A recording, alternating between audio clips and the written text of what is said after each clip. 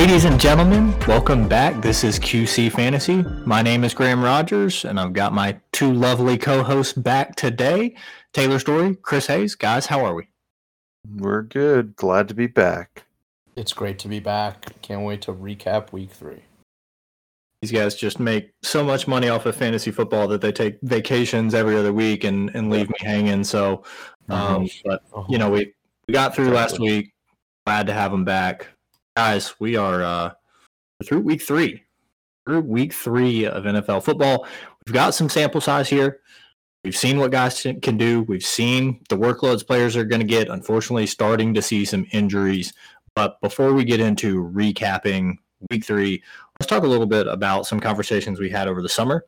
And let's start with players that we're concerned about, that we were high on in the offseason coming in. And then maybe what do we think we may have gotten wrong in the offseason where we doubted players or situations that they're proving us wrong. So, Taylor, why don't you start us off on who we're most concerned about that we were high on? Yeah, the two that one of them's there's really one. There's not too many other guys that I was kind of beating the drum for that I was that I'm too wrong on right now, I guess you could say. But Juju's one of them for sure. I mean, I don't know what's going on over there.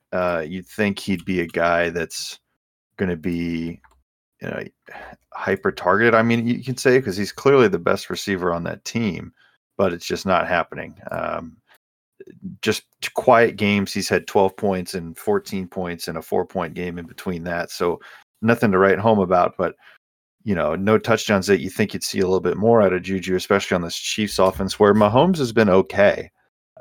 He hasn't been, world beater, but he hasn't been awful either. So that's just a little odd for me. I'm really starting to get worried. And another guy is Hunter Henry, who I thought could have been a good player you pick up as like a zero tight end strategy or even a second tight end. And I'm not even wanting to keep him as a second tight end.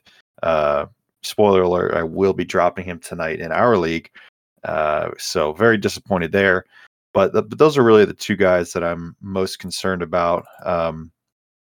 I mean, with some of these other guys popping off, Juju's got a couple more weeks of, no touchdown and no real boom production to being an easy drop candidate, which is sad to say.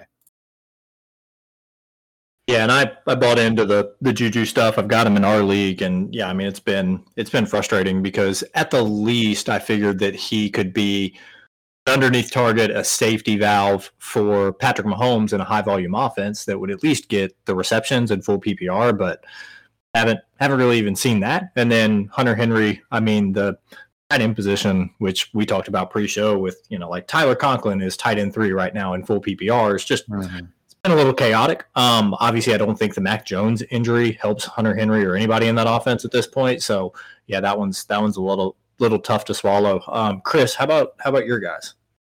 Yeah, I've got 3 guys listed for me that I'm concerned with. Number 1 on the list is probably Joe Mixon. I was really high on the Bengals coming into the season, the revamped offensive line. But things haven't really quite come together yet for the Bengals. I'm not on red alert with Joe Mixon, but I am concerned. He's only averaging 2.8 yards per carry on 58 attempts. So that's not ideal in an offense that he should be thriving in, especially this last game when the Bengals were in command pretty much the whole time and he wasn't really getting anything going. He even had a receiving touchdown vultured away by Samaje Perine. So for Mixon fans like myself, it's really quite frustrating. Another guy I was high on coming in was DJ Moore. In the past, he's just been a target monster, and with Baker Mayfield, I thought his ceiling would have been quite a bit more, but I didn't think his floor was going to drop significantly. Moore has received only 6 targets a game the first 3 weeks of the season, and the Panthers' offense as a whole has been pretty inefficient thus far. So DJ Moore has been pretty disappointing. I think he's only exceeded 10 fantasy points once this season. So that's super unfortunate. And the last one is Allen Robinson. Allen Robinson has been very inconsistent to start the year. It's really still the Cooper Kupp show, but I thought Robinson would come in and kind of, be a consistent force in that offense, but he hasn't. He had one good game against Atlanta, and he's been pretty much a no-show in the other two against the Bills and and Arizona. So those are the three I really focus in on. Allen Robinson, you may not want to drop him just yet, but I'm certainly not starting him anymore. I'm benching DJ Moore. I'm not benching Joe Mixon for now, but I am concerned. I drop him. Drop Joe Mixon? Oh no, Allen Robinson. Yeah. I wouldn't have drafted him in the first place, though. Yeah. You didn't. You made that abundantly clear. Yes. So for my guys, I'll start off with Travis Etienne. So part of this is I wasn't expecting the recovery for James Robinson to go as quickly as it did, but even if it did, I knew there was going to be a split at some point in the season, but I was hoping Etienne would have work out of the backfield as the pass catching back and that he could make plays in space. And he's not even getting the majority of the passing work compared to James Robinson. They're pretty much splitting some of that. Robinson's getting the majority of the carries, especially in the red zone. And then Trevor Lawrence isn't even looking to dump the ball off out of the backfield to Robinson and Etienne that much. It's going downfield to Christian Kirk, to Zay Jones, to Marvin Jones. So that so far has been a miss. And I'm not completely giving up hope because I think there's talent and this offense looks as much as I thought it was going to be improved. I didn't think it would look as good as it is right now. So there's still hope, but I am pretty concerned with how high that I was on Etienne. And then second guy, like Taylor, just Albert O, tight end, right? I mean, we thought that was going to be a much. No, hold on. No, I didn't say anything. Yes, we're talking about the offense here as a whole. But yeah, just thought that this offense would be a whole lot better, right? That Judy and Sutton and Albert O, especially with Tim Patrick out, would look better. We thought KJ Hamler could come back and be a deep threat. And the offense outside of Javonte Williams and Melvin Gordon just have not done anything. So that's the other guy on my list that I was high on, that disappointing and starting to get more and more concerned and about to hit the panic button on. Yeah. If only if there was someone that told you that Alberto was coming. I don't know. Only there were two people that told you. Have to go try and find those guys. But look, we split this up so each of us would have players to talk about. We don't need to start piggybacking onto stuff, okay? Hey, just saying. So it's still kind of early though. So it is early. We need more samples. But still, you always got to look at it. It's not early for Alberto. It's now or never. Okay. So now, who did we get wrong in the offseason that is playing well? Players that we were not high on that are performing. So I'll go first since I went last on the last one. So I'll start with James Robinson since I just talked about Travis Etienne. I mean, we're talking about in full PPR, the running back, I believe 3 right now behind Saquon Barkley and Nick Chubb, which is just absolutely absurd to me. But averaging 4.5 yards a carry off of the Achilles tear, 3 touchdowns. Like I mentioned, getting work out of the backfield in the passing game, 6 receptions, 33 yards, and a touchdown. So at least for this year, totally wrong on James Robinson. I thought he was getting ready to go the way of Philip Lindsay. That was literally my quote, and just going to bounce around. But Doug Peterson and the staff clearly like him and trust him, which I don't blame them. He's proven he could do it before. I was just worried that this was an unathletic guy coming off an Achilles tear, and he clearly is proving me wrong on that. And then the second guy is Jalen Waddle. I mean, you guys know I was not high on this offense. We still got a ways to go. We got some worries about Tua, but particularly Jalen Waddle. I always said that Tyreek Hill was talented. Talent-wise, he's always been top 5, but I didn't trust Tua to carry both of these guys. But man, Waddle looks really good. I think we've seen this trend of guys like Waddle, Cooper Kupp, Amon-Ra, some of these like slot wide receivers that play underneath that have just had really explosive games and seasons here to start the year. And the guys like DJ Moore, Allen Robinson, some of these guys you would consider, kind of alpha wide receivers just as far as size and build, are really struggling in how NFL defenses are approaching games. It's really interesting to watch. Yeah, it's Waddle. We love it. I think everybody's going to be wrong on James Robinson, right? Yeah, we saw that coming. Not what he's doing so far. Yeah, no chance. But I put him on there because I literally was like, this guy's career is close to over. So I went extreme, and he is in the exact opposite direction as RB3 right now. Yeah, Chris, what you got? What you got going on over there? I've got. I guess I'll start with Cordarrelle Patterson. I expected quite a bit of regression out of Cordarrelle this season, but it hasn't been the case. He's actually been dynamite. I had him listed as an RB3 coming into the year, but right now he's an RB1 in all formats. His usage is great. Like I just am very surprised by how they're continuing to deploy him. I really thought this would be more of a pass first offense with Kyle Pitts and Drake London on the scene, but Cordarrelle continues to be used in a variety of ways. Over 20 fantasy points in 2 of the 3 games, so he's been very, very impressive. And I don't really see him slowing down either. This Atlanta offense, I know I talked about it a few times. Like this is a sneaky offense, and I think we've seen that the last few weeks, and things seem to go through Cordarrelle, they go through Drake London, they go through Kyle Pitts. So they know what they are, which is kind of nice. Like we know where the fantasy pieces are, but I'm just surprised that Cordarrelle is producing as well as he has. And the other one is Amon-Ra St. Brown. Not necessarily because I dislike the player.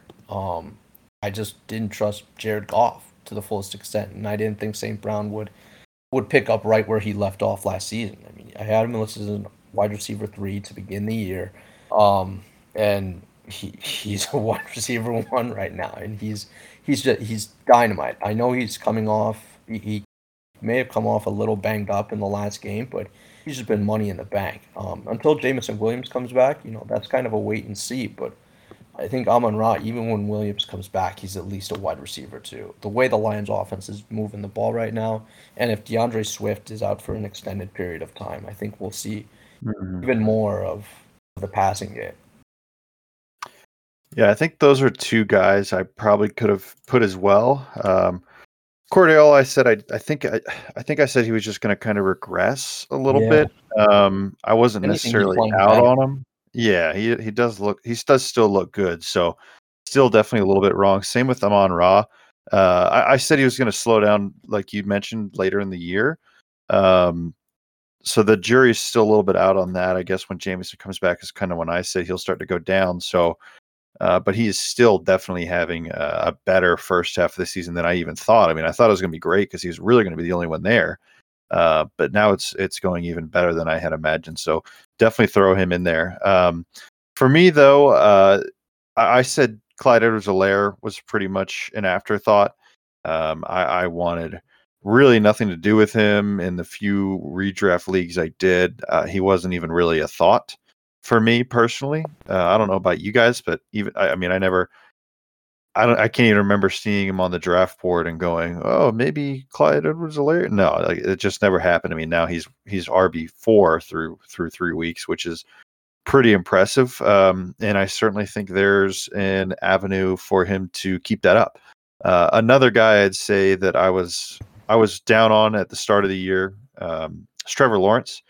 A little weird to kind of throw a quarterback in there, but I was in the camp that Trevor Lawrence can't really be a QB1 and kind of bring a team to that next level, because really you got Trevor Lawrence as your QB2 and he's performing as QB1. He's top 10 right now. I don't know if that's part of Christian Kirk just going ballistic and being better than everybody thought he was going to be. I think that contract probably scared people off, and turns out Christian Kirk is playing really well. It's kind of the perfect storm over there. So I'm pumping the brakes a little bit, but still definitely wrong on Lawrence because you got James Robinson playing well. I mean, the offense is playing well. So yeah, obviously Lawrence is going to play well, but again, he's got the talent. So we'll see here. I think he can still finish as, just pivoting a little bit. I think he can finish as like a low end quarterback 1 or high end QB2. So it's still going to be a good pick in the long run, it looks like, for Lawrence. So definitely just a little bit wrong on those 2 guys for me. Yeah, the Trevor Lawrence one is really interesting. I don't think Christian Kirk he's probably part of the part of the answer on why Lawrence has improved, but it has to be Doug Peterson, right? Just Yeah. a professional coach and we're back to a professional organization in Jacksonville compared to the Urban Meyer year. So that probably has a lot to do with it. And Clyde Edwards-Helaire, I'm right there with you, Taylor. Like, I've got him on my team in our league, but I wasn't really thinking about drafting him until I saw I could get him for $3, and then it's like, why not? But the Chiefs have leaned on the running backs more. But I will say, I do think it is a little like you may be wrong now, but in the long run you may not be. I mean, if you look closely, like Clyde and Jerick McKinnon are they're like even in snaps and touches so far. But I mean, we're talking about the Chiefs here, so I mean they're producing they're going to be producing at a high level. Good offense. But it is a timeshare. There's no doubt about it. It's what it seems like for sure. So just a little cautious. You guys remember Ronald Jones? That was funny. That was funny. It was funny. Ronald Jones. Funny. Anyways, all right. So we're 3 games in. We got some sample size, so we want to talk about some of the takes we had where we, could have gotten a little bit better. And next week we'll hold off till after week 4, and then we'll have many more examples of what we got right in the offseason or what we're getting right. But for that, guys, let's talk about these games from last week. Week 3 football. Let's go. All right, so Thursday night game, I talked about a little bit on my preview show for Sunday with some of the DFS, but want to get y'all's take again. I kind of said in the preview show that whoever played better between Chubb and Najee Harris, their team would win the game. Sure enough, Nick Chubb doubled up Najee in rushing yards and had his rushing touchdown as well. Jacoby Brissett has looked pretty good, threw for 2 touchdowns, no interceptions. And then we've seen Amari Cooper playing really well, 7 receptions on 11 targets for 101 yards and a touchdown. And then the David Njoku overpaid breakout game, 10 targets, 9 receptions, 89 yards, and a touchdown. So what do you guys think about the Browns so far? I mean, it's starting to get interesting if this team can win a few more games before Deshaun Watson gets back. Like, this somehow could potentially be a playoff team out of the AFC North without Deshaun Watson for the majority of the season. I mean, I don't see what they're still good. Defense is still good. So, but I think just going back to Njoku, he could be a guy that I was so far out on. Didn't want to add him into that list we just talked about just off of one game, but I think it seemed like a little bit of a correction to me this week for him. They noticed that he got no targets in the first 2 games, basically, is what it seemed like, and they kind of made an effort to get him the ball there in week 3. So still a little bit cautious on him. I've liked Amari Cooper, so glad to see him pick it up there, and we knew what kind of Chubb and Hunt were going to be. So really this offense kind of pivots, for me, it pivots around what can Amari Cooper do, which way is Njoku going to go, and what's going to happen when Watson comes back. So I feel like it's going to be pretty up and down from Cooper and Njoku this season, at least until Watson comes back. But at that point, the playoffs are coming around, and how much do you want to test what's going on with those 2 guys and rely on them for your team? But as of right now, I mean, they'll be solid options, especially in a pretty weird tight end landscape right now. And Cooper's could be a good flex option week in, week out. So the offense is certainly going in a good direction.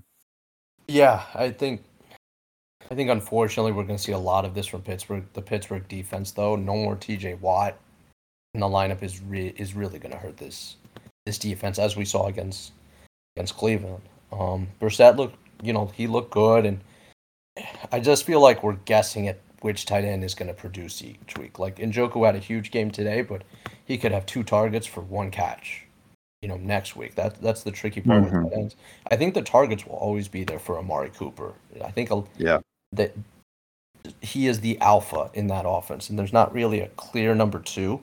So I think the targets will always be there for him, and production will be up and down, but everything really revolves around Nick Chubb. And Graham, you mentioned it before, this game was going to come down to who played better, Najee and Chubb. I mean, it was always going to be Chubb, because Chubb's got the superior offensive line. He's got the superior team. I mean, Najee got He didn't have as many touches as Chubb, but he was close. But I mean, the offensive lines they're just night and day. Cleveland's got a good one, and Pittsburgh's is terrible. So that kind of answers your question there. But we knew that going in. Yeah, so for everybody, Chubb did have 23 carries to Kareem Hunt's 12, just to show the split for that backfield. But out of the backfield, Kareem Hunt had 4 targets to Chubb's 1. Again, nothing out of the ordinary. Only 3 receptions for 14 yards. So, those two guys kind of trading off the big games. We saw Hunt big in week 1. Obviously, Chubb has had week 2 and week 3. But again, it's kind of what we expect from this backfield and what we've seen in the past. With the Steelers, again, Najee just 15 carries, 3 targets, 3 receptions, only had 56 yards, did get in on touchdown, which saved some people.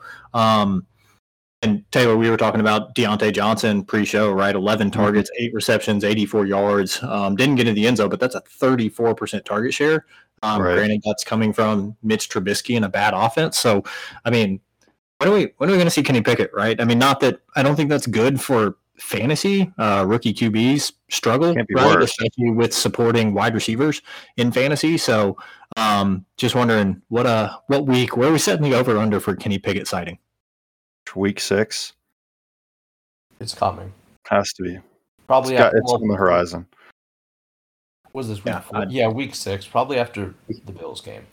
They probably won't play him against the Bills. Yeah, I can see that. Just for everybody else out there, Claypool had 6 targets, 3 receptions. Pickens, actually the most targets he's seen all year, 7 targets, 3 receptions. Obviously the ridiculous one-handed catch. He's coming. He's coming. I'm not gonna spend too much time on the Steelers. I want to get to another gross game. So Panthers 22, Saints 14. We had a Laviska Shenault sighting for all the truthers out there, and by sighting I mean 1 big play. So 2 targets, 2 receptions for 90 yards. And we've seen DJ Moore. I mean 6 targets, but only 1 reception for 2 yards. Robbie Anderson got 4. I mean it's the I was happier we got Baker Mayfield over Sam Darnold, but it just looks like a carbon copy between these guys. And then, I guess the good news, if anybody likes Panthers for fantasy football, it's like Christian McCaffrey got 25 carries for 108 yards and 4 targets, 2 receptions for 7 yards. So the only other running back to touch the ball was Chuba Hubbard with 3 carries. So if you're looking for a bright side on the Panthers for fantasy, that's kind of it. Yeah, I think Sorry, go ahead. I was just going to say that really the big thing for me, aside from the glaring DJ Moore lack of production, is we haven't really seen a Christian McCaffrey game yet. So that's really all I care about out of the Panthers, to be honest, is Christian McCaffrey a little weird right now? I don't know. He's not getting the receiving work that we're used to. Yeah, he's not. It's a little bit worrisome. It's got to. I mean, I don't have too much CMC, but it's got to pick up here pretty soon before we start. I mean, he's going to fall. I mean, he went basically 102. He's gonna slide into that bust talk if he doesn't have a Christian McCaffrey game here soon.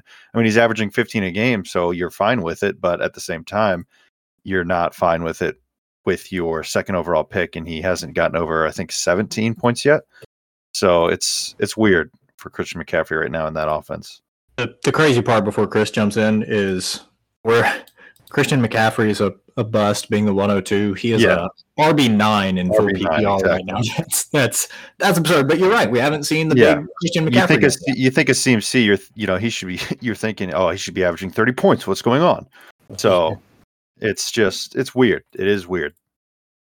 Yeah, I mean, it could have been a game flow thing. This time. I mean, the Panthers were up this entire game. They were in control. I mean, it says something when McCaffrey has as many carries as Baker is actually throwing the ball. So it could have been that, but the lack of receiving work in the first few weeks has been concerning for CMC. But I'm not freaking out over him. Like, he's still getting so much volume. Mm-hmm. The share is there. It's due. It's due at some point. So speaking of maybe a struggling running back that we were maybe hoping for more, obviously there were some legal issues and he was dropping in drafts, but Alvin Kamara, 15 rushes, 61 yards, no touchdowns, did get 7 targets out of the backfield, but with those coming from Jameis, they're not quite as valuable as they were when it was coming from Drew Brees. So any concerns there? I mean, we've seen Mark Ingram getting his carries 5 for 18 yards in this game, plus the touchdown that got taken away from Kamara. Or is this just one you've got to wait on? Or is this just going to be an offense that's going to be revolving around Jameis Winston throwing the ball 40 to 50 times? I mean, you've got to wait. You can't really. I mean, the only thing you could do is maybe go trade for him. But even then, I feel like after 3 weeks, people are still, it's the Kamara name. They're not going to give you a discount, yet you're going to want to buy at a discount. So it's really still just not the right time to do so, I'd say. On any front, not the right time to trade him. Still really not the time to trade for him. And it's really hard to trade for one of these big guys. I know I said Derrick Henry was one of my early trade targets. It's which he's looking like he is, but you're only going to get so much of a discount if you're looking to trade Alvin Kamara. So don't go into this thinking you can go in and trade one of these players that's like go trade CEH for Kamara. That's just not going to happen. So temper your expectations still. But if you want to try to get anybody at a discount, Kamara, now is the time to try. But I don't know if the owner is going to be willing to sell at any sort of discount. He'll pick it up, I think. Hey, I don't know. I'm pretty worried about the Saints. Like I was fairly high on Jameis coming in, but that was an asterisk that he needed to stay healthy, and he's not. He's not going to be healthy this entire year, and he's arguably a hit away from his spine literally shattering. So I mean, that's fair. This whole Saints offense is really concerning to me, and I don't know. I think for Kamara owners, I think it's really more selling at the right time. Like they're not going to trade him for a discount, but I think when Kamara has a big game, that's the time to sell him for whatever you can get for him. Mm-hmm. Yeah. All right. One says sell, one says buy. But speaking of Jameis, I mean, 41 attempts, 353 yards, a touchdown, not surprisingly, 2 interceptions. So all the air yards from last week for Chris Olave, like 320, some absurd number. Actually made connections this week. 13 targets, 9 receptions, 147 yards. We saw Michael Thomas and Jarvis Landry both leave with injuries, questionable for next week. So, I mean, it's just going to be more of the same for Olave if both of those guys are out. I mean, I love it. I love Chris Olave. Give me all the Olave. Yeah, like he's outstanding. I mean, there's no two ways about it. That was my bold prediction coming in. Chris Olave would be the number 1 receiver for the Saints by the end of the year. Maybe he may be the number 1 receiver by the end of week 5. So yeah, I was saying I said Olave is going to be that Brandon Cooks role for the Saints, and he's trying to slide in there. He looks great. I love what I see. He looks really good. But everything kind of revolves around Jameis. If Andy Dalton comes in, all bets are really off. Yeah, who knows? I mean, who knows what's going to happen at that point? All right, the player, and he's playing well. No touchdowns as well. No touchdowns yet. So there's room for improvement.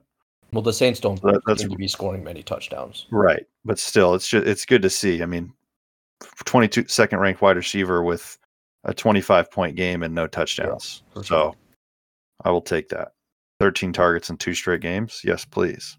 All right, I promised the people we're going to get to some good games, but first we got to talk about the Bears and Texans. I guess big news here is the David Montgomery injury. Khalil Herbert comes in and just absolutely looks like the better running back, which we were saying in the offseason for him, for Tony Pollard. There are a couple of guys.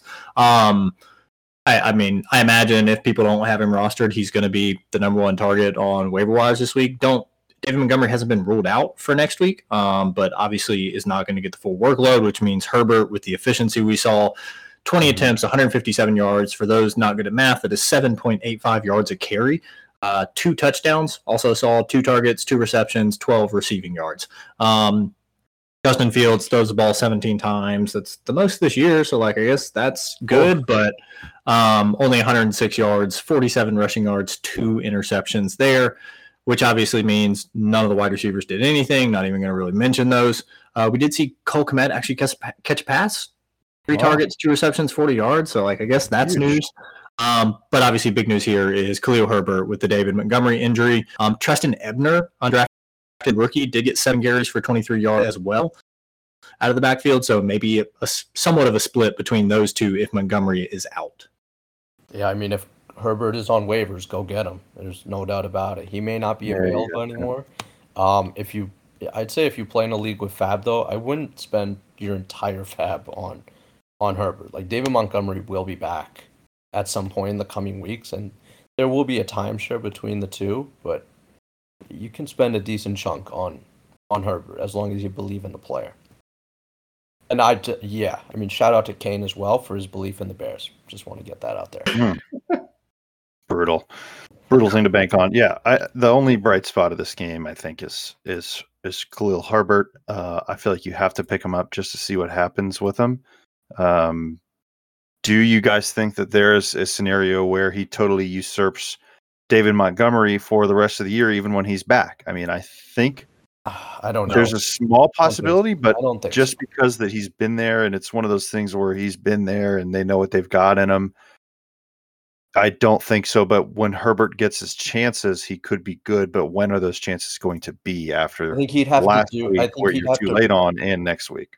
I think Herbert would have to perform very well against better teams than the Really Texans to completely. Yeah. If I could trust NFL, if I could trust NFL coaches, let alone the Bears coaching staff, to just play their best players, I'd say yes, but no. In short, like a worst case scenario is it's going to be a split backfield. Maybe not 50-50, but I think. And do you want a split backfield in Chicago? No.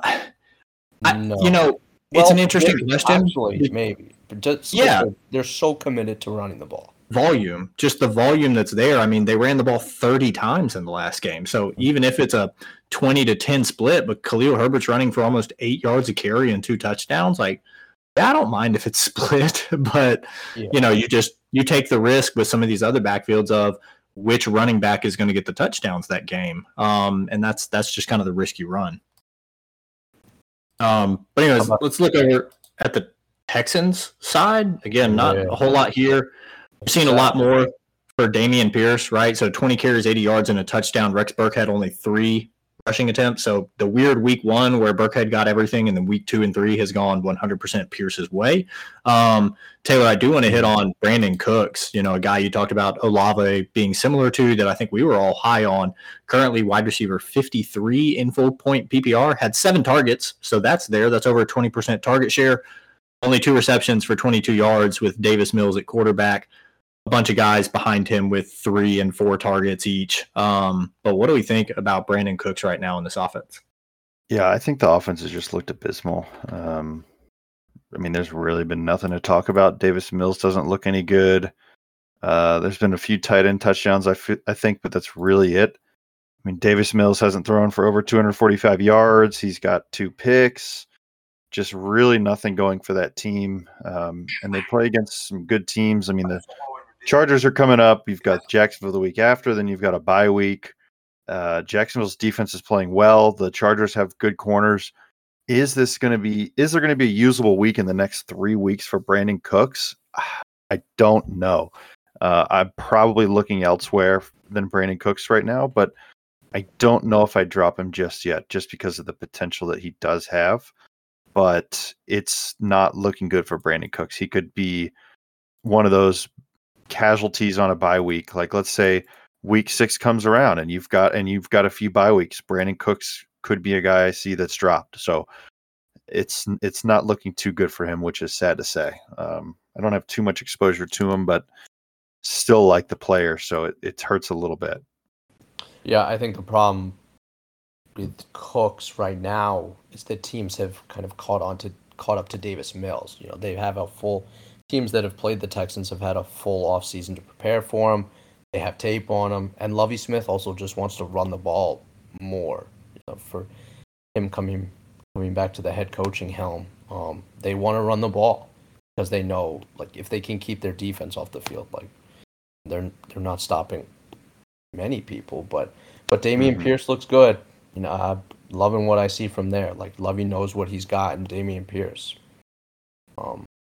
So I'm really excited about that. I started him in our league this week, and he was great. So I love seeing those 20 carries and pretty good efficiency. So Yeah, that's pretty solid. Yeah, so he's coming on. So, but Davis Mills and Lovie Smith, it's unfortunate because Brandon Cooks has been so consistent for so long. But I'm hoping he picks it up. But we'll see. All right, next game. Titans, Raiders, both were 0-2 coming in. Titans get the win, 24-22. Derrick Henry kind of getting himself back on track, 20 carries, 85 yards, and a touchdown. Also, the really interesting part, so 6 targets, 5 receptions for 58 yards out of Derrick Henry. So they were getting him involved any way that they could, which makes sense when he's your best player and it's not even close. Obviously, maybe being a little bit careful with him early in the year, but you go down 0-2, you just have to win games at that point, even if it means risking injury in the NFL, right? These things are going to happen. And then from there, Robert Woods, big game, 9 targets, 4 receptions, 85 yards. Not a whole lot to talk about otherwise with the receivers. Jeff Swaim got a touchdown, another just random tight end getting touchdowns this year. So, guys, what do we think about this offense and specifically Derrick Henry? Because I think that's really the one big thing to talk about. Oh, baby, that weather's getting colder. That means Derrick Henry's starting to heat up. It's too late to trade for him. You already missed your chance. Should have just tried to trade for him week 1. But, yeah, that's all you got to say. Derrick Henry's a beast. He's going to be a beast. Adams is worrisome, though. I mean, you didn't want to Adams? Yeah, you didn't want to think it could happen going from an actual Hall of Fame quarterback to Derek Carr. I know what he said in the offseason, but it's just not true. He's going to have his good games. Like we already saw one of them. Mm-hmm. I just don't know. I don't know. I mean, the 31-point game week 1 is certainly available every single game. Yeah, that could happen at any single game, but you can also get 9.2 points any single game. So it's Derek Carr. So you're going to have more of those games than when you would maybe with Aaron Rodgers, or at least you're going to be more worried about them, I'd say. You're still going to start him every single week, but I feel like there's still going to be more disappointing weeks than not. So it's a little, I mean, I'm about as worried as I was in the offseason drafting him, right? Like I knew this was going to happen. He's going to have down weeks, but I mean, next week he'd get 35 points again. So you just gotta take what you're going to get with Adams. You can't really complain about it. Trade value probably his trade value is going to go up and down with these bad weeks. He's going to have a good week and someone's going to go, oh yeah, it's because he's Devontae Adams. He's going to have a bad week and someone's going to go, it's because he's on the Raiders now. So if you've got him, keep him. If you trade him, hopefully you do it in a week where he has a good week. So sure. Yeah. Taylor, I'm with you on the Titans. I mean, Derrick Henry, it was really only a matter of time. He always kind of gets off to slow starts during the season to find his rhythm. But I'm really not interested in anyone else on the Titans. Like, the Raiders just can't figure out what they are, and it's really disappointing that they lost this week. And what was arguably a must-win game for them. I love the usage that Josh Jacobs is getting. He is the running back one there. I know there was talk of a committee in the preseason, but he's getting receiving work. He's getting work on the ground, which is nice to see. Devontae Adams, I did trade him in our league for Justin Jefferson, which I felt like was a good move. But yeah, I mean, if Adams doesn't score, I mean, I know this is like irrelevant to say, but if Adams doesn't score these touchdowns this week and in week 2, he's like, it's a pathetic stat line. And Derek Carr has been just awful, but it's just absolutely pathetic. And it's really there's no excuse that Adams should be outperformed by Matt Collins at all. And someone else I'd love to express my disappointment in is Darren Waller. Like, where are you, dude? Where are you? Like, touchdowns are going through your hands, literally, and they're being picked off. So Darren Waller is someone I'm really frustrated with. That's someone that I honestly I probably should have put him into my I'm concerned about but was high on, just because Josh McDaniels had such success with Hunter Henry in New England. And I was like, this is going to be a good situation for Darren Waller, especially in the red zone, and that just hasn't come to fruition. 3 catches on 5 targets, like that's really unacceptable. There's no reason he should have a similar stat line to Foster Moreau. There's just no excuse. So the Raiders have me really frustrated.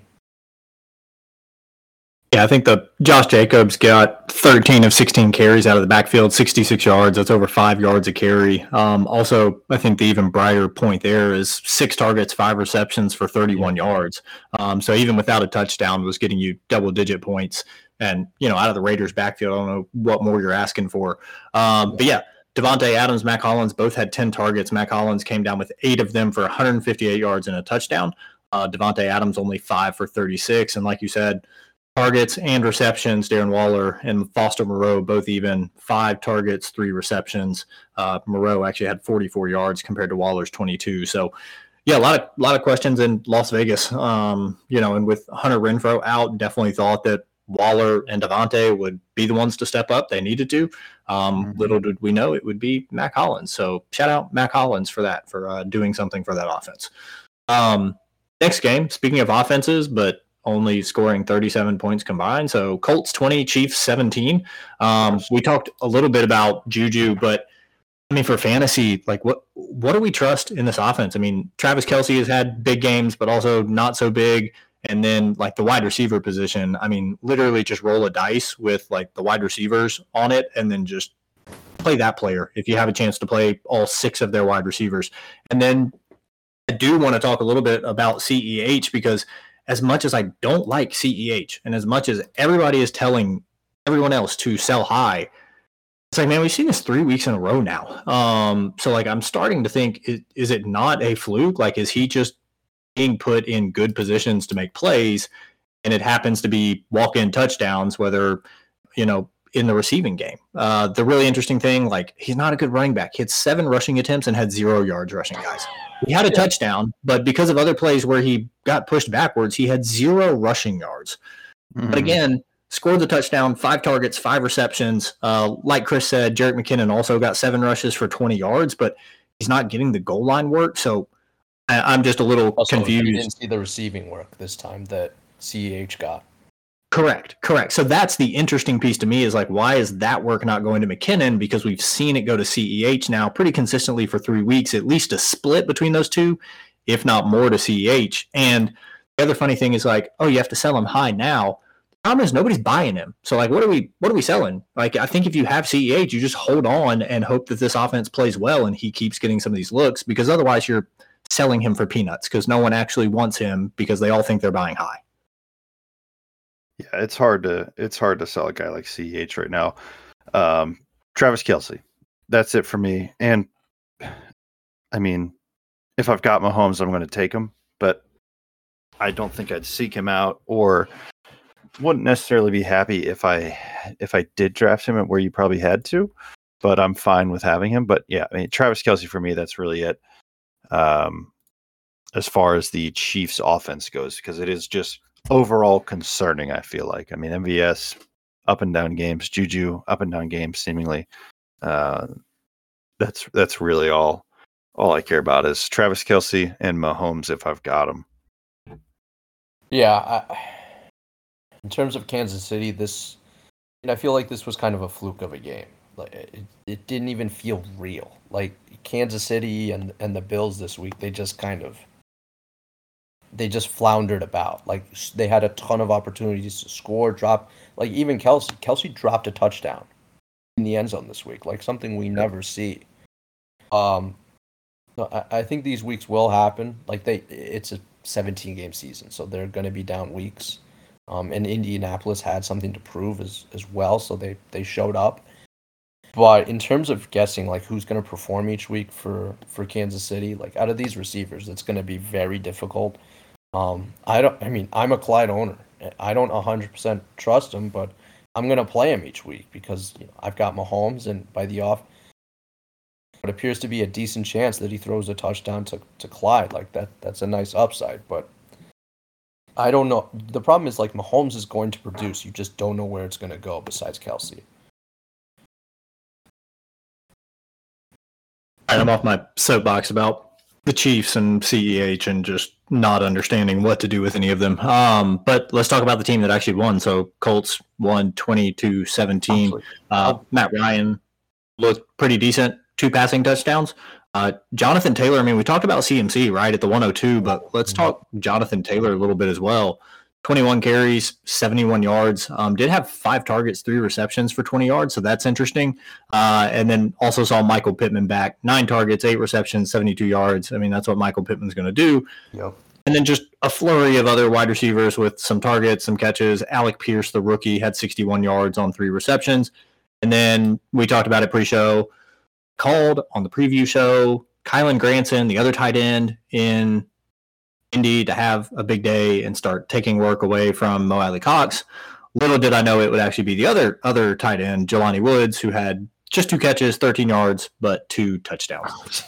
So as takeaways here, and then also talk to me about Jonathan Taylor a little bit. I've got a question for Taylor that you're absolutely going to hate. Is Clyde Edwards-Helaire this year's James Conner? Like completely, as unsexy as it gets. James Robinson is this year's James Conner. No, but James Robinson is like playing well. Clyde is not. Well, I look at it as a guy who's going to score touchdowns like every week. I don't think Helaire can do that. So James Robinson. Yeah, I could see James Robinson being that more so touchdown. Just more like they're not going to like James Robinson is not going to. I mean, he's not going to go like 20 for 100 in a touchdown every game. We're going to see these games where he has weeks salvaged by a touchdown or 2 touchdowns. I feel like. I mean, he's got one in each game, and that's why the first 2 weeks he's got 19 and 15. I mean, the first week he even had a receiving touchdown as well. So it's easy to say take those away. He has a terrible week, which you can't really say that. But I mean, James Conner. I mean, he's had. I mean, last week Robinson had 2.8 yards of carry, but fell into the end zone and got you 15 points. So the volume's going to be there. Like James Conner, who necessarily didn't run the ball too well, you could say last year, as far as overall efficient week in week out average, but he's going to get those touchdowns. Like they're going to look to Robinson when they're in the red zone to score touchdowns, and they are getting there. Which is the surprising part. So it could be James Robinson could be this year's James Robinson. So it's weird. So I think James Robinson's got a better chance than CEH personally. Let me just say, I'm not a James Conner fan, but James Conner would never run the ball 7 times for 0 yards. Yeah, it wouldn't happen. Not going to happen. It could happen. It may be like 7 times. He's going to fall forward at least once. Yeah, like 7 times for 7 yards and like 2 touchdowns. That is a James Conner stat line. 7 rushes for 0 yards is like strictly a CEH thing. Okay, interesting. Yeah, but that was I like the question. I would just go James Robinson. I think he's the red zone guy that gets that type of work that I see being similar to James Conner, because he is getting some pass catching work out of the backfield, similar to Conner did. But not to go too off on that tangent. I can see the relation there. Couldn't help it. All right, so Jonathan Taylor. Speaking of running backs that aren't scoring touchdowns, let's talk Taylor. All right, win. And again, it's like, look, McCaffrey's running back 9, Jonathan Taylor in PPR running back 10, but like people are close to hitting the panic button here. So we just waiting on this. It's just the offense has played bad the first 2 weeks, and you just sit and wait with Taylor, right? Mm-hmm. Yeah, have to. That's all you can do. That's all you can say. Yep. You can't jump ship after 3 weeks with your top pick. You gotta sit tight. Yep. And then I think other than that, it's Michael Pittman at wide receiver, and everything else just is what it is. Pittman is still good at football now that he's healthy. So let's keep it moving, guys. Dolphins 21, Bills 19. Sorry, Chris, if you just want to cut out on this one, that's fine. Take a breather. I do. I'm gonna go Ken Dorsey on you guys. Oh, guys, I don't like victoring lapping or anything like that, and I'm not going to do it as too soon. But like Chase Edmonds got on the board, I've been waiting. 2 touchdown game, like needed it. I was starting to get really concerned about his usage, and to be honest, I'm still concerned because He had 6 carries. Raheem Mostert had 8. Now, he ran the ball better because he's a better running back than Raheem Mostert. 21 yards to Mostert's 11. Got the 2 touchdowns. But the most concerning part for me is 1 target, 1 reception, 6 yards. I know this wasn't a super high-scoring game, but I talked about it on last week's show. They were down big to Baltimore, and that's a time when they're throwing the ball and Edmonds needs to be getting receptions, and he just didn't. And they were getting the ball to Raheem Mostert. So I somewhat feel like I'm going to victory lap the 2 touchdowns while also still being extremely concerned about Chase Edmonds and his usage. And then obviously, like, Jalen Waddle is an absolute stud, player I was wrong about. Tyreek's still a stud. I just didn't mention him specifically because he took a little step back this week as far as production, but that's going to happen. And then the other big news, obviously, is Tua's injury. Was it a concussion? Was it a back thing? Let me just say to everybody in the NFL, locked up. Everybody in the NFL needs to stop hiding injuries and just be honest about this stuff, because I don't like Tua. I really don't. I don't think he is that good of a quarterback. He's got a great system, great wide receivers, but I would rather watch Tua and Josh Allen play against each other for the next 10 years than for the Dolphins to try to win 1 or 2 more games this year and Tua end up with serious injuries. So off the soapbox there, but like, let's just be honest with what happened. You don't fall over like that from a back injury. I've had fractures in my back. You don't just fall over. Like, yeah, it sucks. It hurts really bad. It's hard to do things, but you don't get wobbly and fall over like that. So yeah, anyways, I've had a few. I've had a few head injuries where you fall backwards and slap your head on the ground like that. That's one of the worst bell rung feelings ever. I mean, I took an ambulance ride once, but it is what it is. Tua should not have gone back in the game. I don't know how he's going to play next week. We'll see what comes of that. That's in 2 days, this Thursday. Yeah, Thursday. I mean, good Thursday, Lord. No yeah, gosh. Yeah, Waddle, Tyreek, studs. Chris and I, obviously, very smart people. So it's week 3. Let's give it. Yeah, I mean, might as well just give him the Hall of Fame jacket now. I've talked up. No, I've talked up Hill and Waddle all season, and I don't have them on any of my teams. Yeah, wow, that's your fault. That's a bummer. way to put your money where your mouth is right now. Anyway, yeah, no, week 3, it's still going to play out. We're going to see weeks like this week, like you said, Tyreek take a step back, 5.3 points. The thing that I was talking about was I still think that Tyreek is going to finish there because of those 47-point weeks, and Waddle's going to finish there because of his target share. Waddle, I think, will have the higher target share and more touchdowns. And Tyreek's going to have those massive weeks that's going to help him stay there. So but even it's looking like Waddles can have those big weeks too. I mean, he had 41 points that same week. So if you were just stacking the Miami offense, you won that week by the end of that game. Yeah, long time to go. Edmonds is definitely the most concerning part of this offense. Tua is pretty much where we thought he would be. I think he'll settle down a little bit. I don't think he'll have, what did he have? 6 touchdowns? 5 touchdowns? 6 touchdowns? That we're not going to see that a lot. That was a pretty crazy game. One of those NFL games we see from time to time where somebody just goes bananas. They were playing against OD DBs. I do want to point that out. Okay, well, there were 4 injuries in the secondary. So if you guys listened to last week's episode, you guys would know. You would know. Yeah. The Bills, but yeah, it's Edmonds for me is concerning. So hopefully he can pick it up. I don't like to rely on guys that score touchdowns. It's just too unpredictable.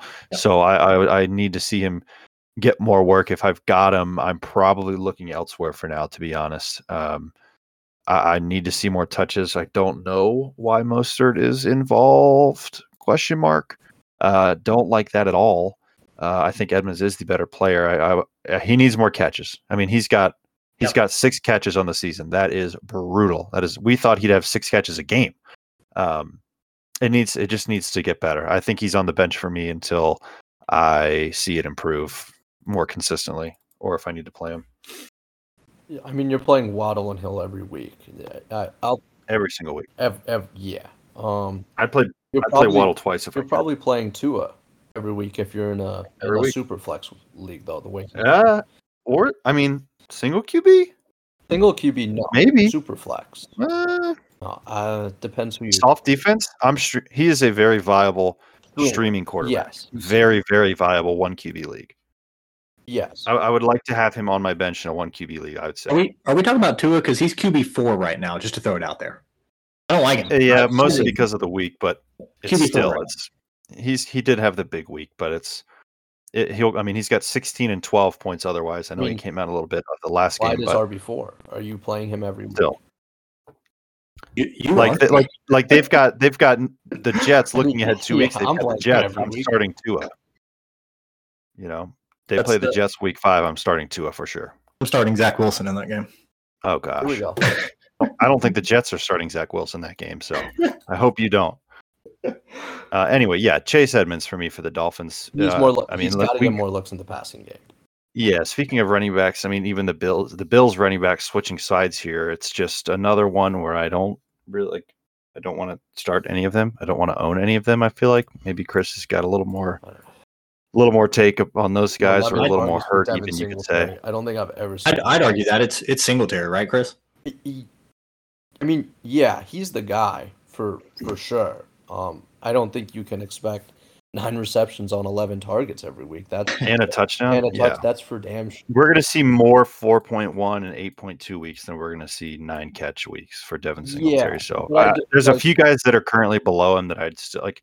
Miles Sanders is right below Singletary. I'd still rather have Sanders. I would rather have Sanders as well. I'll take Singletary. Really? I'm doing it. Okay. But am I starting either of them? Not really.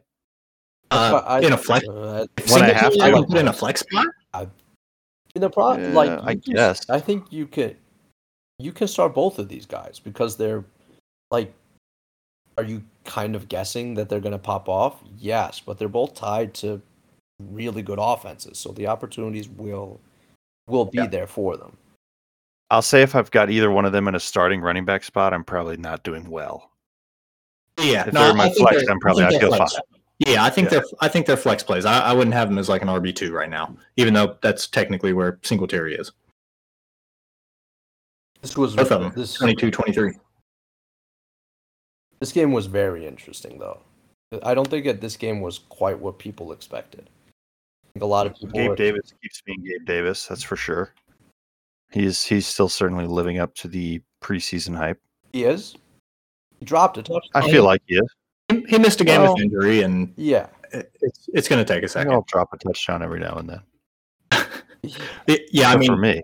Chris, I think you're right. Like, if you had told me that Josh Allen was going to have 400 passing yards in this game and then tried to tell me the score was 21-19, I would have called you crazy. Right. The Bills had 31 first downs and almost 500 yards of offense.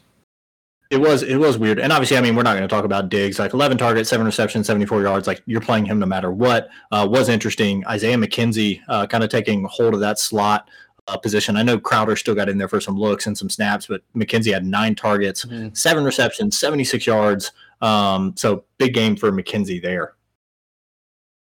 Yeah, I mean, the only Bills. I think I'd still have Davis. It's kind of like Miami. The only Bills you're playing consistently every week are Allen and Diggs, and maybe Gabe Davis. Yep. Maybe Gabe Davis. Flex. That's you can't really you can't start Isaiah McKenzie consistently. If you want to pick him off waivers, I'm sure he's available for you, but you can't start him consistently because Allen is gonna target Diggs quite a bit, and that's kind of that. And then it's just a guessing game from there. And you never know when Reggie Gilliam's going to pop into the end zone as well. He's been a target monster and getting some touchdowns. So shout out Reggie Gilliam. I never would play him in fantasy, but good for that guy. Are we done with Dawson Knox, or should I say, can we be? Knox is going to have. He's going to have his weeks, right? We're going to have these random weeks of tight end touchdowns. Knox is probable. Okay. Yeah, I mean, I think that, like, guys, you can go pick up a Tyler Conklin, a Hunter Henry. I picked up Gerald Everett. Not like you can get guys like that. So why would you hold a spot for Dawson Knox? I mean, he's in the right offense, but there's just way too much variance at just you're going to have to rely on touchdowns with Knox, which is hard. Can't do that. Speaking of waivers, so before we get to this game, Vikings 28, Lions 24. Madison's not on waivers in our league. He's most likely not on waivers in our league, in most leagues. But, like, Do you like Alexander Madison taking over for Dalvin Cook after the injury, or do you like Khalil Herbert more taking over for David Montgomery? Ooh. For the time that those running backs are out, who has more PPR points per You said game? Herbert, right? Herbert or Madison? More points per game because somebody may miss more time. But which one? Taylor says Herbert. Yep. I think I'd say Herbert too. Like the volume's there. Dude, he looked so freaking good in that game. He looked good last year. Yeah, I'll probably take Herbert, but it's close. It's very close. Okay. Well, just like Herbert will be like the number one guy in Chicago. Sad to say. It's like a 1A, 1B, and 1C in Chicago. Madison will be 3, maybe. So as far as the spread goes, because I think the years of Madison stepping in and being the guy are over. We saw it last year where it just didn't really come to fruition. Went out. I think those years are over, personally. All right. So something to monitor. Obviously, Dalvin's shoulder injury. Alexander Madison, I would think going to start. Dalvin has not been officially ruled out, but it's probably going to go that way. And then I want to talk about, and again, I'll just looking at splits. Dalvin Cook did get 17 carries, 96 yards, and a touchdown before going out hurt. Madison fills in 7 carries, 28 yards, and a touchdown as well. Kirk Cousins was not playing on primetime, so good news for Kirk Cousins there. Goes 24-41, 260. Justin Jefferson, guys, 3 receptions on 6 targets, only 14 yards. Adam Thielen gets a touchdown this week. 8 targets, 6 receptions, 61 yards. KJ Osborne got the other touchdown. I think that's kind of similar to like the Gabe Davis, Isaiah McKenzie kind of thing in Buffalo as far as the slot receiver compared to the number 2. But 8 targets, 5 receptions, 73 yards for Osborne in the touchdown. So those were the 2 guys that scored. And then flip a freaking coin on who your tight end is going to be there between Irv Smith, Johnny Munt, and Ben Ellefson. Not something I thought I'd be saying preseason. So what do we think about the wide receiver core and specifically Justin Jefferson with 2, down games for Justin Jefferson? Classic, you can't win them all scenario. Justin Jefferson's still going to be wide receiver 1. I'm sticking to it. Yeah. I'm not concerned at all with Justin Jefferson. I think Minnesota needs to game plan a little better for how they're going to, or how teams are going to double team him, because that's become apparent the last few weeks. But yeah, Jefferson's going to be just fine. The rest of these guys, Adam Thielen, he is alive. He is alive and well. He's still grinding away. It was good to see. I guess it was good to see KJ Osborne get a little more involved, but I think we're going to see a lot more Jefferson in the coming weeks. So I'm not worried at all about him. I think trade Devontae Adams for him. KJ Osborne is good at football, guys. Yeah, don't trade Devon. Yeah, don't trade Justin Jefferson for Devontae Adams. Is the way to avoid it. It's a good idea, though. It's a good idea. Yeah, great idea for the guy getting JJ. So other side of this, guys, Lions score 24 points, made this more of a game than at least the betting line gave them credit for. So DeAndre Swift sounds like out injured again. Like I feel like this is just a thing. Taylor, you'll probably trade for him with me this year again, and he'll come back healthy and play well. DeAndre Swift, 7 carries, 31 yards. Send you an offer. Yeah, go ahead, send it to me. I need one of those wide receiver ones as well. One of the 8 that you have. 4 targets, 3 receptions, 15 yards. So, still glad to see that he's getting that work. But again, Jamal Williams, 20 carries, 87 yards with the 2 touchdowns. Also had 2 targets, 2 receptions, 20 yards. A little bit of a long shot in deep leagues, but Craig Reynolds is going to get some run this week with Swift out. The split's going to go Jamal, Craig Reynolds. So, just going to throw it out there for somebody. Craig Reynolds could end up getting the red zone rushes. Anytime touchdown bet on Craig Reynolds this week, I would take that in a heartbeat. Take it. Already did. Just kidding. And then, guys, Amon-Ra St. Brown, right? 6 receptions on 9 targets, 73 yards. Clearly the guy. But Josh Reynolds did out-target him. I think that's just a blip on the radar with how coverage was working. Amon-Ra did go down with a little bit of an injury. Wasn't anything serious. Missed a few snaps, came back in.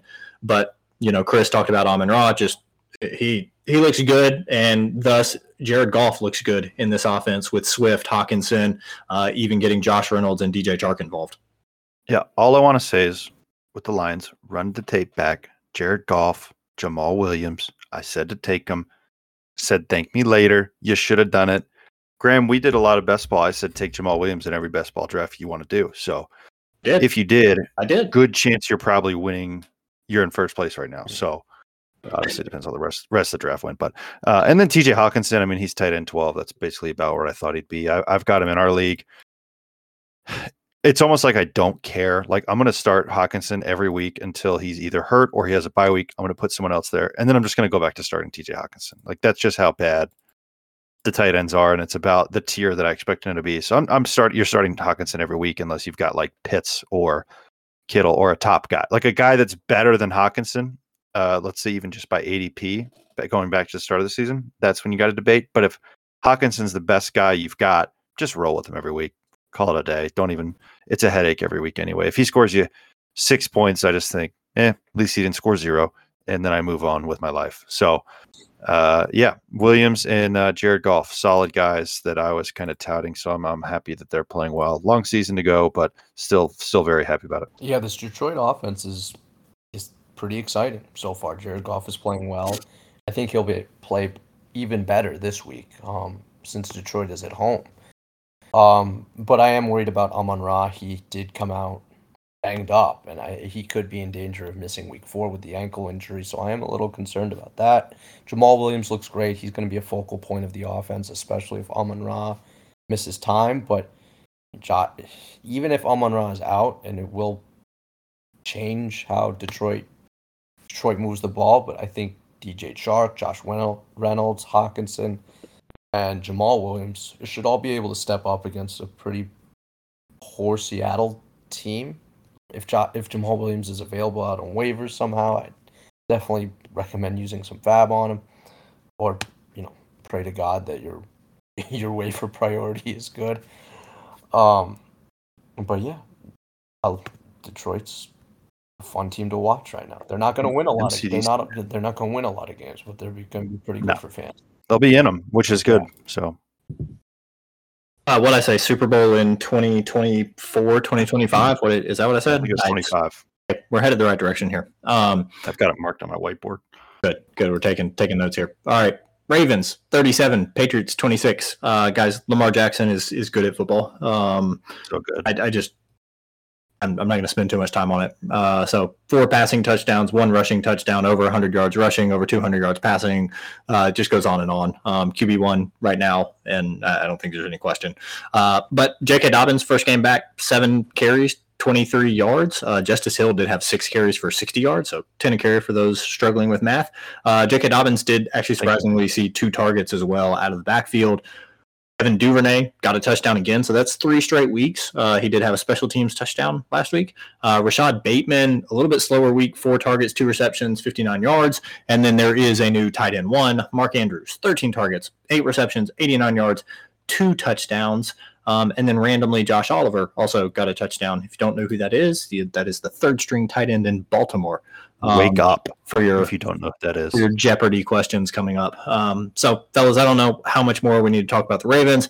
I think J.K. Dobbins is going to get more touches as he progresses from recovering from this injury.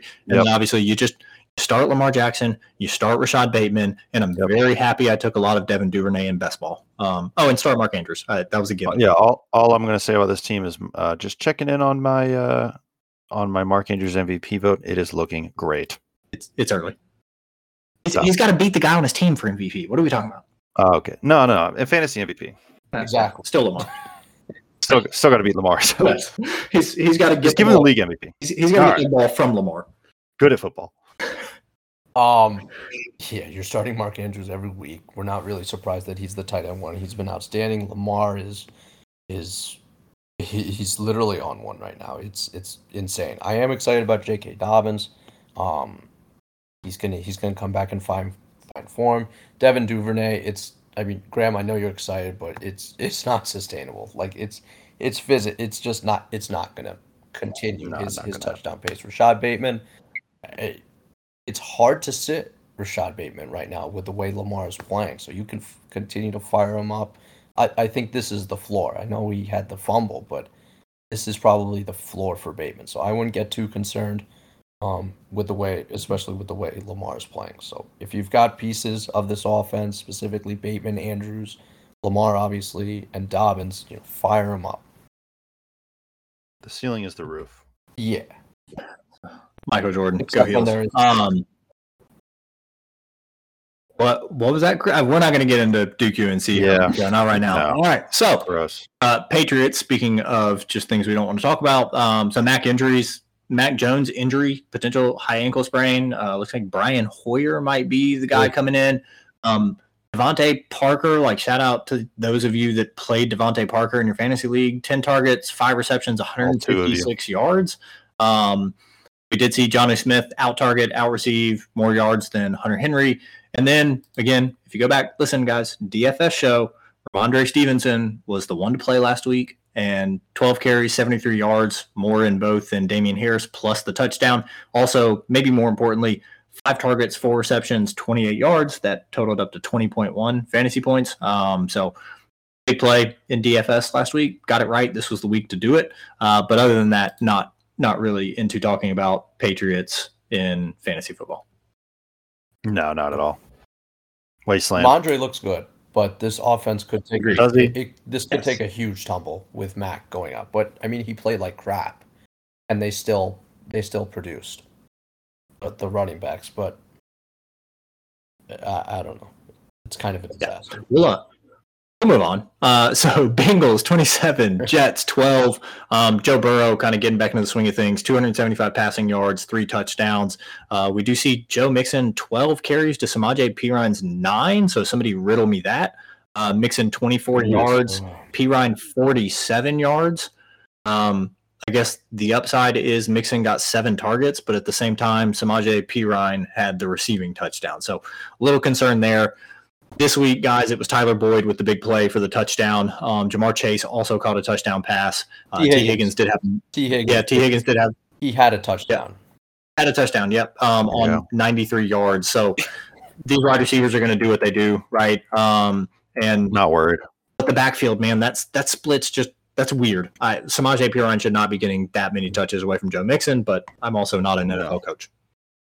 I think the only thing I want to take away from this entire game, Bengals are going to be Bengals. We don't really have to say much about them. Joe Flacco should start for the Jets. Let's just be honest. They're going to be bad either way. Joe Flacco moves the ball. Stop it. Get Zach Wilson out of there. He scored 12 points against the Bengals. Elite. No, elite. Okay, let me say. Super Bowls. How many Super Bowls does Zach Wilson have? Let me say, well, if Zach Wilson plays 30 years in the NFL like Flacco has, well, he'll have one. I rest my case. So I do like Flacco, so I don't mean any offense to Flacco. He's been throwing the ball over 50 times a game in this offense. I think his arm's probably about to fall off. And I want to see the young quarterback with this young wide receiver core. Watching Garrett Wilson, Elijah Moore, Corey Davis, and then you add in Breece Hall, Michael Carter. We've seen Joe Flacco in weeks 1 and 2, not so much this week, but he's fantasy relevant because of the weapons that are around him. And hoping that's the reason I was high on Zach Wilson. He's probably going to prove me wrong. And then add in Tyler Conklin, 8 targets, 8 receptions, 84 yards. So I'm not going to dwell too much on this team. The running back splits are interesting. Breece Hall got all the targets this year. This week 11 as opposed to Carter's 2. Carter got 3 more carries than him. They both ran for 39 yards. But I think Breece Hall may start taking more and more of this offense as the season goes on. I like week 8. It's going to be his backfield. Yeah, there will always be a split, I think, but it could start looking more like 55-45 or 60-40 in Breece Hall's favor. Yeah. I won't touch on Joe Mixon. Breece Hall will take it over. But, Breece Hall has had, consecutive games with 10-plus targets, so that's really encouraging. Love to see it. Elijah Moore, these guys are just getting peppered with targets because Flacco's just airing it out. That's probably not going to change when Zach Wilson comes back, or as Taylor says, if he comes back. Wilson's going to be slinging it for 18 times for 187 yards. I can't Garrett wait. Wilson has been a nice surprise though. He's looked very good. Yeah, Flacco throws a good ball.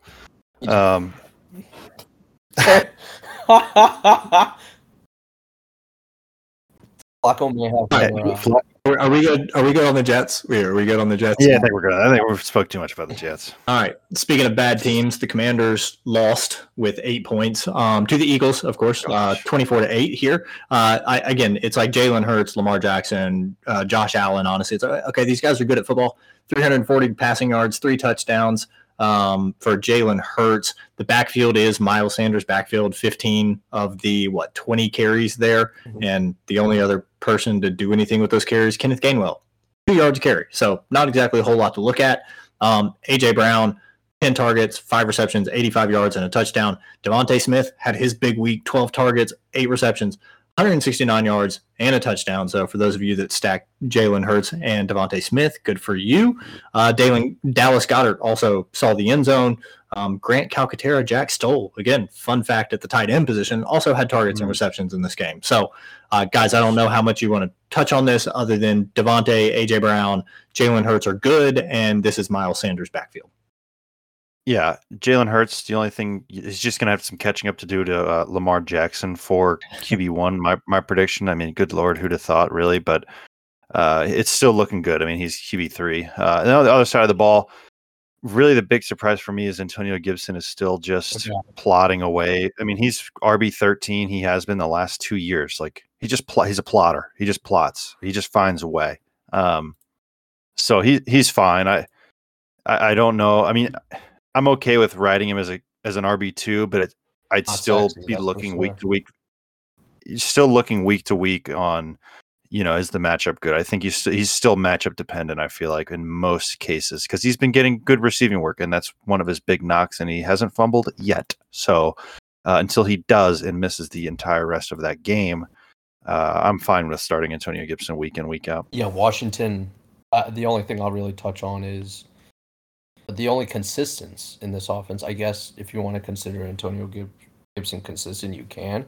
But Terry McLaurin and Curtis Samuel, that's what this offense is running through. I thought Logan Thomas was a part of that, but then I remembered he's a tight end, so that doesn't exist. But Curtis Samuel, Terry McLaurin still getting looks. And if you're a Dallas Goedert owner, keep playing him. Just keep playing him. He doesn't need a lot of targets to do a lot of damage. Yeah, let me say about the Commanders, like I would not worry about this game. Like the Eagles' defense is really good, they're you the may best not team in the NFC right now. Yeah, you may not have gotten the performance you've seen in previous weeks, but like I would not be afraid to go back to the well with Gibson, McLaurin, Samuel, even Jahan Dotson. I mean, those guys are still getting Dotson 8 targets, McLaurin 9, Samuel 10. We know that Samuel's getting work out of the backfield as well, running the ball. So I'm hoping maybe that people aren't playing them in DFS this next week after this performance against the Eagles, but it was a really good defense. So I'm going to kind of write that game off. And if you want people with lower exposure next week, maybe look there. But guys, let's get to probably the surprise of the week. Unless you listened to last week's preview show and listen to me in DFS, Jaguars 38, Chargers 10. My starting quarterback in DFS in the Millie Maker was Trevor Lawrence, stacked with Christian Kirk. And Ramondre Stevenson was also on that team. We made money. So welcome to everybody out there. We're positive 2 out of 3 weeks here. But off of my high horse there with the Jaguars offense, there was a risk there. I'm going to take my victory lap. We talked a little bit about James Robinson, 17 carries to Etienne's 13. He had 100 yards and the touchdown. And again, they both got 3 targets, 3 receptions. Etienne did have 30 yards to Robinson's 16. But as an Etienne fan and owner, I don't like those splits. And then, of course, Christian Kirk, 6 receptions, 72 yards, touchdown. Zay Jones, 10 receptions, 85 yards, touchdown. Marvin Jones, 4 receptions, 33 yards, touchdown. So there's a theme there. My problem in DFS was I double stacked with Ingram and not 2 of the wide receivers because I'm a moron. But otherwise, that would have been an unbelievable week. Guys, thoughts on this Jacksonville offense? Is Christian Kirk the best wide receiver in the NFL? Yes. No, I was excited about him going there. Like I mentioned to you guys before the show, I think the thing that scared people off was that price tag that he actually got. So everyone was like, "Oh, he's not worth that. Is he that good? Is he that good? There's no way." But he is. So, and he's turning out to be Lawrence's number 1 target, and Lawrence is turning out to be good. So that's going to be a good connection this year. And ride it out, let it ride. trade him if you want, keep him if you want. I feel like you can do either or. He's going to keep producing. So, we talked about Robinson already, so we'll leave that. But this offense is looking good, and Kirk is a big part of it. So I'm excited about Kirk. Yeah, we touched on Robinson quite a bit earlier, and Trevor Lawrence looks great. Christian Kirk, best receiver in the league, so we won't touch on that. Zay Jones, Right. I feel like we've been waiting for this because they gave Zay Jones quite a bit of money too. So he's very involved. I feel this game was more about the Chargers and just the complete disaster that ensued. Like I don't know what they're doing. I thought the Chargers were like a sneaky defense this week with the pass rush between Khalil Mack and Joey Bosa. I thought they could get to Lawrence and bother him, but that wasn't the case. They probably shouldn't have had Herbert out there. I know he wanted to gut it out, but like you've got your whole future ahead of you, and like one game wasn't going to make a difference. The lack of rushes for Austin Eckler is extremely concerning. He's still getting a ton of work in the passing game, which I'm not freaking out about Austin Eckler. He's still an elite running back, but it's time to get him going on the ground game. It's like Sony Michel should not be outpacing Austin Eckler. There's no reason for that. Joshua Palmer, he's slowly coming into his own. He's a player I like a lot. Mike Williams is just another one of those weeks for Mike Williams. So it's like a guessing game with him. You don't know when he's going to explode, but when he does, it's gigantic. But when he busts hard. Jalen Guyton is out for the rest of the year.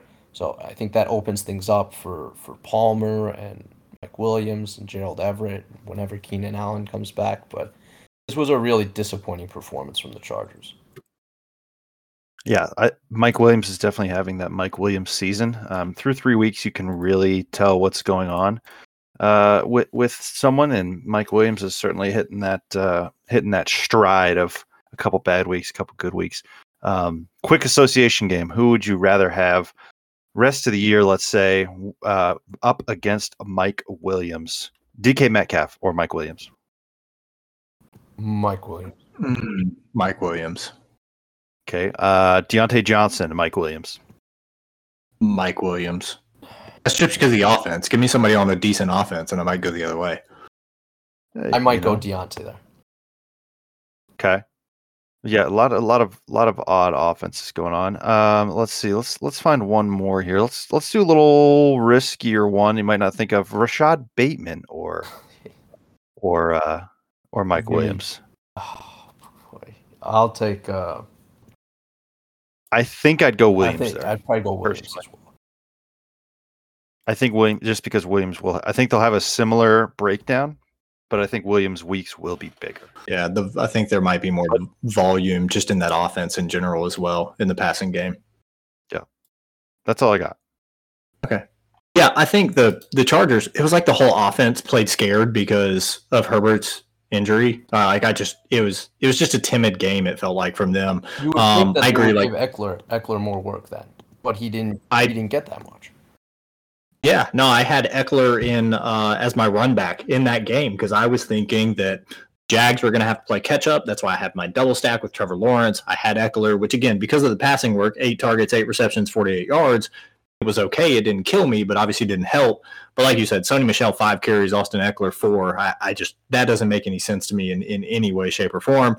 And again, like you said, just waiting to see when is Keenan Allen back, and how does that again affect Josh Palmer, DeAndre Carter. Saw Mike Williams have one really big game without Keenan Allen. This one was a really bad game. Got bailed out because his one catch for 15 yards was a touchdown. And then Gerald Everett a little bit quieter this week, but this offense should get back to normal as Herbert gets back into feeling all right. Again, it may take another week or two for that to happen, but I don't have too many concerns about the offense in general, as long as Eckler is getting more running game work than Sony Michel. I have Sony Michel in best ball, but it just doesn't make sense. So, guys, Rams 20, Cardinals 12, defending champs. Matthew Stafford 72% completion percentage in this game, so no touchdowns, but 249 passing yards. Good for him. Cam Akers not dead yet. 12 carries to Darrell Henderson's 4, 61 yards and a touchdown. And a none of the passing. touchdown. There was a touchdown. That's all people need to hear. Touchdown. None of the passing work, which was flipped from the game before, where he had more receptions and targets than Darrell Henderson. Again, it's going to be a split. It looks like Akers, at least right now, for the past 2 games, has gotten more carries, but Henderson had more in week 1. Cooper Kupp, 6 targets, 4 receptions, 44 yards. Again, not having a touchdown is what kind of hurts Kupp there. Didn't get 100 yards. Allen Robinson, kind of a struggle for myself and Chris. 5 targets, 2 receptions, 23 yards. Shout out Ben Skowronek. Sorry, that's a tough name. 4 targets, 4 receptions, 66 yards. So good for him. Cooper Kupp did have his rushing touchdown, but no receiving. Let me clarify. And Tyler Higbee, man, just still doing Tyler Higbee things. 4 receptions, 61 yards. When you get double digits from the tight end without a touchdown, it's a good day. Yeah, just a lot of gritty players on the Rams. This team pretty much just is ranked where I had them all early seasons. The quarterbacks are fine. The number 1 receiver for each team, obviously Cooper Kupp's fine. Marquise Brown is going to be fine. Higbee is in that like Hawkinson range, just viable. Start him. Don't really care. Don't really. I'm not going to sub him out for anyone if there's a lesser player. I'm not really going to play the matchups of Higbee's the best guy, and the running backs on both teams I just don't really care about. Connor, I figured would regress, which I was kind of saying early season, and he has a little. I think he's a little banged up too, which certainly doesn't help. But and it's a little hard to get him. But yeah. I mean, you also did figure that was going to happen too. But and then the Rams backfield, I still just don't really want a part of, and I don't have any a part of. So that's kind of where I'm at. Cooper Kupp, Brown, quarterbacks. Higbee and Zach Ertz. I'll take all of them. Other guys, don't really care for that much. Greg Dortch. Don't forget Greg Dortch. Yeah, Greg Dortch. I mean, honestly, jokes aside, he could be a good streamer, bye-week guy. He's wide receiver without Hopkins. All right, time out. Wide receiver 20, just for the people that aren't doing any research. Wide receiver 20, per game, 13.3, 15.5, 17. So just going to throw those out there. It's not Rondale Moore's been out. So once Rondale Moore comes back, and I think that's the Rondale Moore role, and Moore is the better player. Are we guaranteeing that Rondale Moore is going to have that spot and is not just absolutely in the doghouse in Arizona like he was all? I don't know. I think he's the better player for sure. So I won't argue that. I think he just takes. I mean, it'll be a little bit more of a split to start, but I think Moore will eventually take it out. And then Hopkins. So a lot of targets will go to DeAndre Hopkins. Yeah, it'll be a mess here. I mean, Kyler's throwing the ball 50 times a game, so there's going to be plenty to go around. Yeah, hasn't played as much Call of Duty, which is good. I love it. QB1. All right. Speaking of QB1, guys, Falcons, Seahawks. Marcus Mariota. Sorry. Marcus Mariota for the Falcons, another rushing touchdown this week. We talked about Cordero Patterson, 17 rushing attempts, 141 yards. Again, for math, 8.29 yards per carry. Rushing touchdown, also saw a target reception, 12 yards. Drake London, still alpha, 3 receptions, 54 yards, touchdown. And then Kyle Pitts actually got a little bit more work. It makes sense when you have a guy like that to get him the ball. 5 receptions, 87 yards. So again, like you mentioned on the other offense, I don't know. There are 4 guys here, right? Like you would play Pitts, London, Patterson, and Superflex Mariota. I mean, am I wrong in this? I did bench Brady and Rodgers last week for Mariota in a 1 QB, so it kind of worked out. I mean, Rodgers scored 2 points more than Mariota, but still, that's how weird some of these guys are right now. Like I felt confident in doing that, and how much I think it says how much I like Mariota as opposed to the matchups the other two had against good defenses. But Mariota, he can get it done. Mariota, so I like him. Mariota's QB 14, right behind your guy Joe Flacco at QB 13. Just throwing it out there.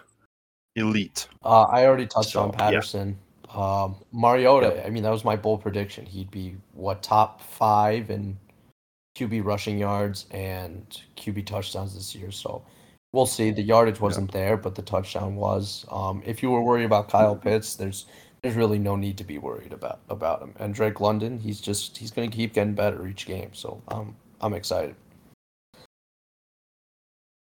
And then flipping over to the other side, so Geno Smith, just 72% completion percentage. I mean, I don't care about fantasy. Like the guy's actually halfway decent quarterback when it comes to efficiency. 325 yards, 2 passing touchdowns.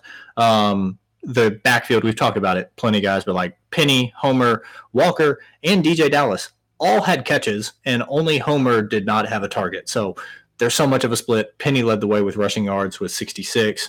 And then Metcalf is an alpha, 5 receptions, 64 yards, got the touchdown catch. Tyler Lockett, 9 receptions, 76 yards. He's still good at football. Not really worried about anybody behind that. And then flip a coin between Colby Parkinson, Will Dissly, and Noah Fant on who's going to catch a touchdown pass. And if you get it right, good for you. Yeah, have good luck. Have fun. Speaking of things that are disgusting, Taylor, sorry, but Packers $14.12. They did get bailed out by the next game we'll talk about for just being absolutely the grossest game on the slate. Romeo Dubs, breakout happening. He's going way too high in drafts, but like big game. And then he was, but where I could play him last week, I picked him up every chance I could and played him. So you knew it was coming last week with him. He's the only guy there. No Christian Watson, no Sammy Watkins. And then Aaron Jones, A.J. Dillon, perfect 50-50 split, 12 attempts each, 36 yards Jones, 32 yards A.J. Dillon. Targets, 4 for Jones, 3 for Dillon, 3 receptions Jones, 2 receptions Dillon, 11 yards Jones, 6 yards Dillon. It's who gets the touchdowns. These guys are going to be up and down depending on who scores, but they're both good players. Yeah, I mean, you're firing up Jones every week because you never know when you're going to get week 2 Aaron Jones, but you got to fire him up because of his involvement in the receiving and rushing game.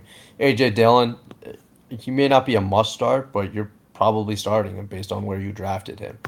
I don't know. I'm not ready to jump on the Dobbs train just yet, just because I think Rodgers is really going to continue to spread the ball around. I think this could be Alan Lazard next week. Like, he could have Dobbs's stat line next week. I mean, Robert Tonyan got really involved, so this game was ugly as all hell, though. I mean, Tampa Bay, like, I get it. Green Bay's defense did play well, but, I mean, Tampa Bay is missing almost all their weapons. They're missing Evans and Godwin and Julio, so, I mean, this kind of game was expected. Frankly, Green Bay should have dismantled Tampa Bay. Hammered the under. The under. Both offenses were missing key players. Both defenses are really good and weren't missing a lot of players, and they both played well. So that's why we kind of saw only a few players even do anything. I think Dobbs is going to be a clear wide receiver 2, maybe even the wide receiver 1 in that offense by season's end, to be honest. Speaking of a wide receiver 1, Russell Gage, 13 targets, 12 receptions, 87 yards, and a touchdown. So do want to throw that out there. Also, for all the people talking about Tom Brady and like this is the cliff and blah, blah, blah, I swear to goodness, we do this every single year, right? Like, oh, Tom Brady's teams are not good. Age is caught up to him. Just let's hold off. Like, I'm not going to doubt this guy. I'm not going to doubt him until he is absolutely done. Also, Fournette, I mean, not a great game, only 35 yards rushing, but I am encouraged that he saw 6 targets, 5 receptions, 35 yards. I think he's going to be just fine. I think this offense and Brady are going to pick it up later in the season when they actually have to win games, and I still think they're going to win that division, and Brady's going to go off in the games against the Saints, the Falcons, the Panthers. Not exactly great teams. But about it on that one. Speaking of absolutely disgusting, Broncos 11, 49ers 10. Gosh. As we talked about a little bit in our group chat. Like, I'm ready to blame Russell Wilson. Like, I'm just not going to keep blaming coaching staffs. Like, you go from ex-girlfriend to ex-girlfriend and always talk about how like they're the problem. At a certain point, like, I don't know, obviously look in the mirror, right? Like, I don't know, Taylor, maybe it's time for you to look in the mirror with all your ex-girlfriends and like you just complain.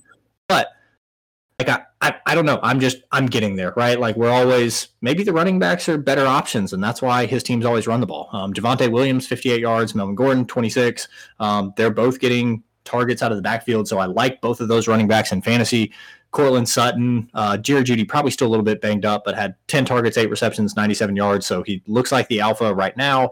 Alberto, 2 targets, 1 reception, 12 yards. But I don't know. I'm not in on Russell Wilson at this point. I'm going to have to wait and see him actually do something because we've been asking for it for a long time and saying he's really good. And he won Super Bowls in Seattle because of the running game and because of the defenses. That's it. I'm done. I'm done with Russell Wilson.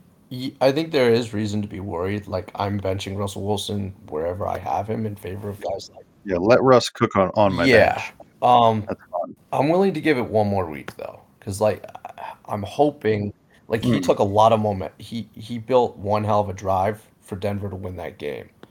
Specifically throwing it to Cortland Sutton a lot, and that's what they should be doing.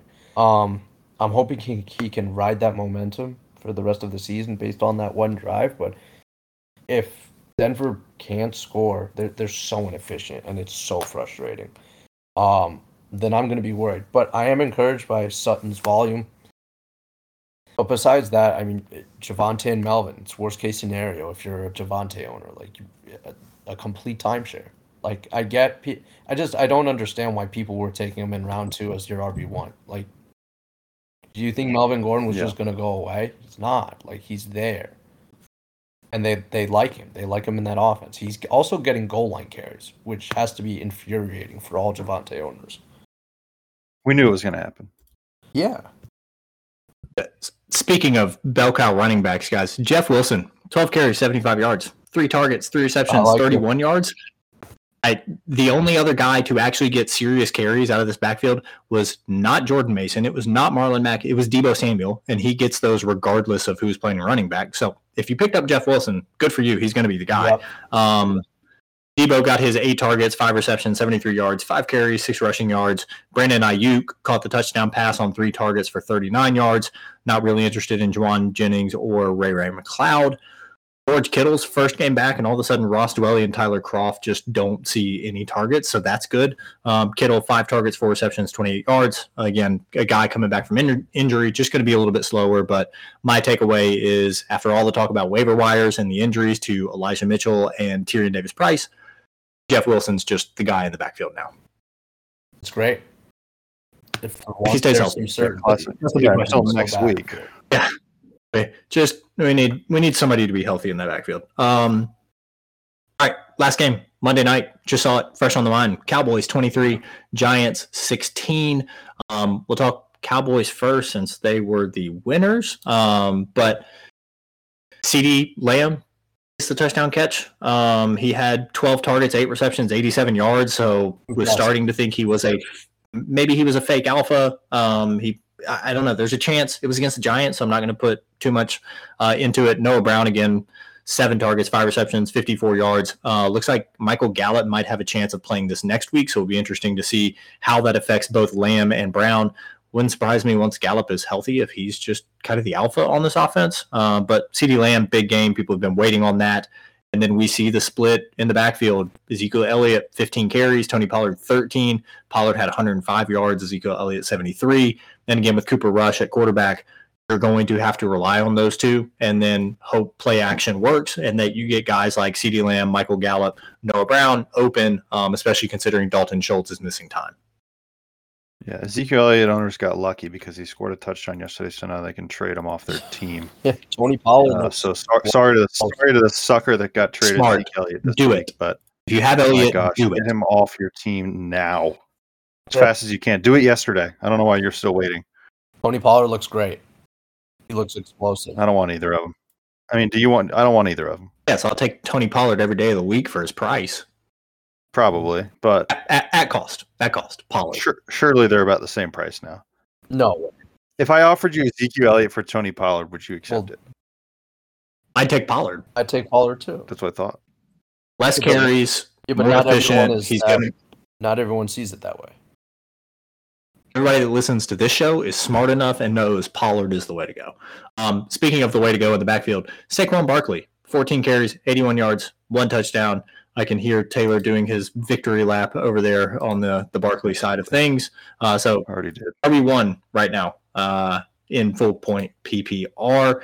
Sterling Shepard, guys, was the wide receiver there. 10 targets, 5 receptions, 49 yards, now out for the rest of the year with an ACL tear. So, I mean, it's the offense is Saquon Barkley. I mean, is it Richie James? Is it David Sills? Is it Kenny Golladay? I got to have a feeling like, I don't know, Will Fuller, Odell Beckham, like you got to be getting phone calls. You can't go out there with Richie James, David Sills, and Kenny Golladay at wide receiver and try to win games in the NFL. Saquon Barkley may get 500 targets this year from Daniel Jones if that's the case. It's a disaster. Don't even bother. Yeah, if I pick up Kenny Golladay in a league, just I'm gonna call me, talk to me, call my family. call the police because something's wrong with me. It's Barkley, and that's it. That's it. Agreed. That's all it is. That's all it ever was. Daniel Jones didn't have 79 rushing yards. Sneaky athletic. Daniel Jones. But he's going to have to. Him and Saquon are. I don't want Saquon. Yes. Everything else, not interested. Daniel Bellinger, 5 targets, 4 receptions, 40 yards. I'm just going to keep throwing out the names of players that I mentioned once in the preseason that do anything in a game. So, guys, recap there of week 3. We do have DFS show coming up this week. We'll also preview the games coming up, including the game in London. So early morning, I love that. There's football on for longer on Sunday. All for it. Fellas, it's been fun. It's been real. Thanks for showing up to work this week. Sure. Oh, yeah. Finally. All right. Week 4. Taylor, you and me this week in the home league. Let's get after it. Yeah, can't wait to go 3-1. Let's go, baby. Yeah, same here. What? Okay. Yeah. Oh. Well. All right, fellas. Good one. See ya.